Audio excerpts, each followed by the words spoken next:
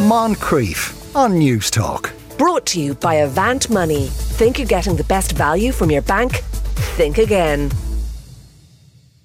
Now, if you're an astronaut, there are probably plenty of things you have to be mindful of, and all sorts of things you have to learn to do in zero gravity. But drinking champagne probably isn't one of them. Nonetheless, it will now be possible in the near future. The champagne producer GH Mumm has designed a space-friendly champagne bottle. Octave de Gaulle is director of the Space Design Agency who came up with it. Octave, good afternoon. Hi, good afternoon. So could you start by describing this bottle to us? What does it look like and what's it made from? So this bottle looks like a regular bottle, but it's made of metal, and it encapsulates a glass bottle. And the whole idea is to meet the constraints of both spaceflight that requires obviously a lot of safety and the constraints of champagne regulation, who will only allow champagne to travel in glass. So basically you have a device that will allow to safely transport and pour champagne into space, into a space habitat, and meet the regulations of champagne. And to achieve this, we had to go through 4 or 5 years of development, including testing in zero gravity. And as you mentioned, it's not obvious why astronauts would need champagne, but it's very interesting because if you look at long duration flights towards Mars, for example, or towards the moon, where you have multicultural crews of astronauts that would be for a very long time out of space and out of everything that makes them human, if you will allow me. So long flight, we're talking several months, without any connection to Earth products. Then wine and the capacity to celebrate or to be for a slight moment outside of working environment and cheer in a way that only people would do on Earth might be very useful, and a lot of space agencies are actually looking into this direction. Now, so as you say, it's a glass bottle, which is a requirement for it to be actually champagne, and it's encased in a metal bottle. Does it have a traditional cork in the end? It has a traditional cork. The whole idea, the whole technical requirement is that it's a very fail-safe product. So that is that in every direction, the system needs to present with several safety device, if you want, or safety measures, let's say. So as you said, it's a glass bottle encapsulated in a metal shell. And it's corked with a typical cork tap, and this for several reasons. The first one is that there is no champagne without any cork popping, and the second is that the mechanism that will allow to serve champagne is a valve, and if this valve should fail, so this is in every scenario you need to think about this, then the cork will be the countermeasure, if you allow, so that the system is very safe. Right. Okay. So as you know, sometimes when somebody on Earth opens a champagne bottle, it can pop out, which I imagine in space might be dangerous. Yeah. So the bottle presents with a ring at. It's difficult to describe. There's a ring that goes around the cork in a closed position, and that ring will move when unlocking the bottle. So there is a unlocking mechanism that will allow you to move this ring, and that will pretty much like on Earth you have this muselet, which is made of wire that will allow you to uncork, safely. Here you have this ring that prevents the cork from popping and prevents the cork from going anywhere you don't want to. So that will eventually stop the course of the cork when uncorking. Right. So that means we have... Yeah. Yeah, and in terms of pouring out the champagne, obviously you don't want champagne going everywhere. It's a waste of champagne, but also it might destroy equipment and the like. So is that also the function of the tap, so that it comes out in very small amounts? Yeah, there is the design thing we had to crack for this bottle is that when it comes to alcohol, you don't want to give everyone a specific dose like a medicine, that you would sip like they do with water actually. So the whole idea was to recreate a ritual of service that mimics the one you have on Earth, and that is actually a great part of what makes it a convivial experience. So pouring, clinking glasses, having the nose participating, the tasting was all the requirements from the beginning, the experiential requirement, and pouring was one of them, as I said. And in order to pour when you have zero gravity, well, you have to think of another way than trusting gravity to hold the liquid and to have it go outside the bottle. So in this case, we use the inner pressure that is contained in a bottle of champagne. So when you pop the cork, you hear a big pop here on Earth, and that is the pressure around 6 bars releasing from the bottle. And we keep a bit of that pressure when uncorking, and we use that pressure to push the liquid out of the bottle at the command of a button that is located in the bottom of the bottle. And so the liquid will go out when you press this button, and will gather in that ring that I've mentioned before, in a way that you have control over the liquid on where it goes and what amount you are freeing from the bottle. And once you're satisfied with that amount, you can, with a slight movement of the wrist, free that sphere of champagne that will then float in the habitats, and that you can gather with a specially designed glass. Ah, right. So you've designed glasses to go with them as well.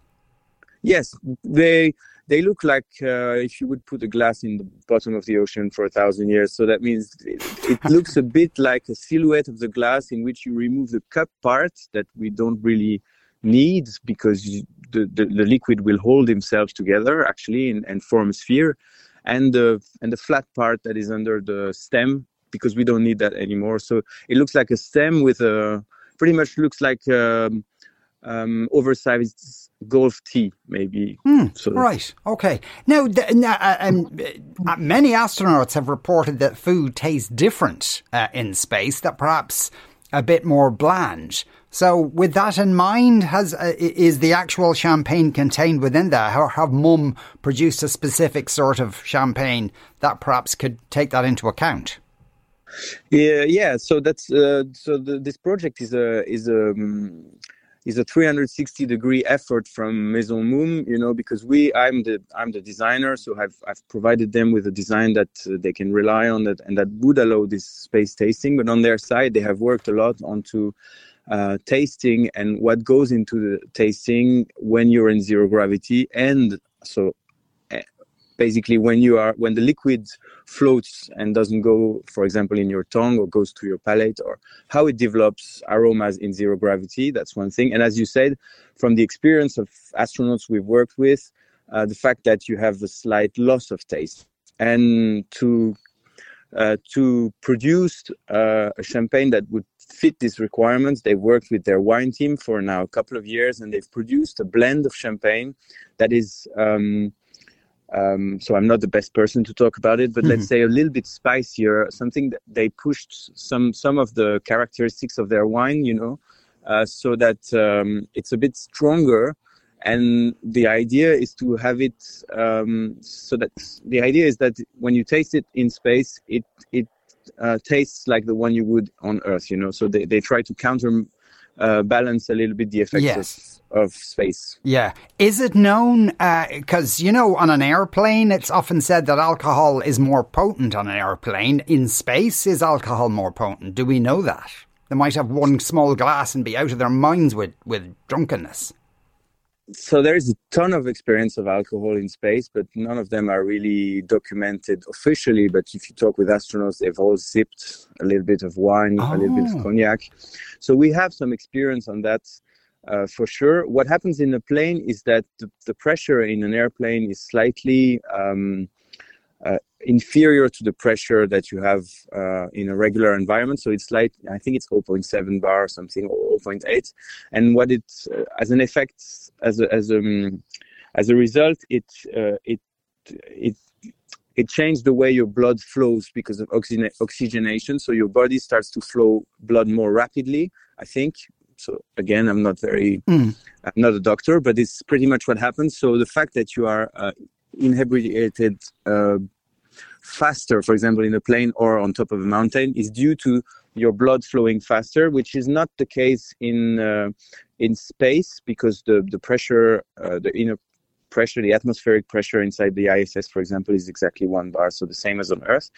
But you have other measures, and obviously we've taken that in account. And the fact is that there is actually half a bottle of champagne that is available in that bottle, so it's not exactly a complete bottle. And the point is to have the least the effects of alcohol and try to actually push the effects of conviviality and of the ritual, of cheering and clinking glasses. Now, as I understand it, I mean, you are going to test this in space. It is going to go up to the International Space Station, but also aren't they forbidden from drinking alcohol on the ISS?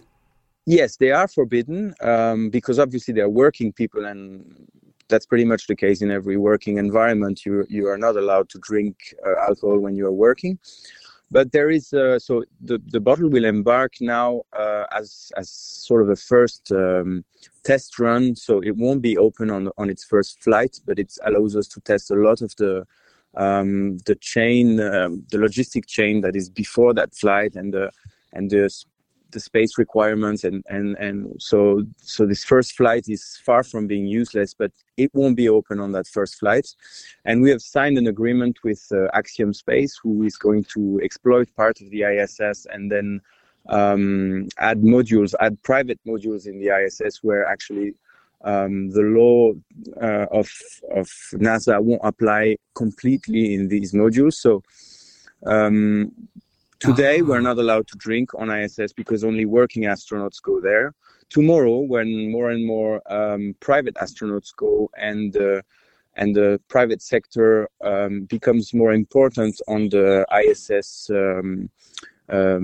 architecture, let's say, these rules, these regulations are going to change. And not only to party or for billionaires like you would imagine, but because the fact that the evolution going towards longer and further flights, as I said before, but also with a low Earth orbit being more and more inhabited by not professional astronauts, but private astronauts. And that doesn't only mean tourists. That could be scientists, that are not operators as astronauts are today, but that are scientists from universities or so that will now have access through private sector.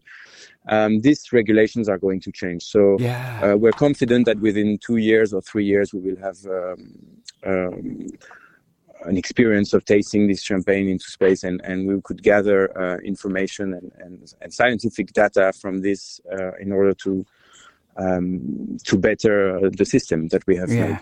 It might be tough on the NASA astronauts in a few years' time. They're in one bit of the space station and they're not allowed to drink, and they're listening to the neighbours having a great time next door. That hopefully that won't be too much of a stress for them.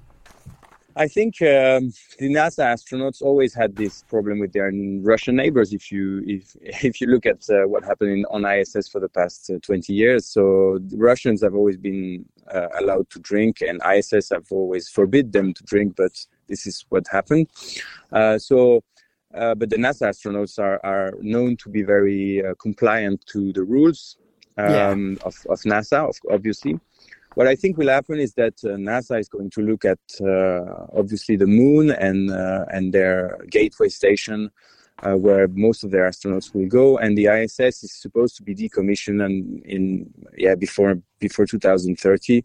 So what will happen is that we will have 2, 3, maybe 4 space stations that are going to be private and that are going to be laboratories, obviously, but for private astronauts, as I said, it could be the MIT, it could be the University of Dublin, it could be someone that charters a flight and say, we have research to do in microgravity in low Earth orbit, and in this case, it will happen through private sector. Right, Octave, we have to leave it there. That's very interesting. Okay, sorry. I wouldn't send people from Dublin first, though, just to be on the safe side. That was Octave de Gaulle there, Director of the Space Design Agency.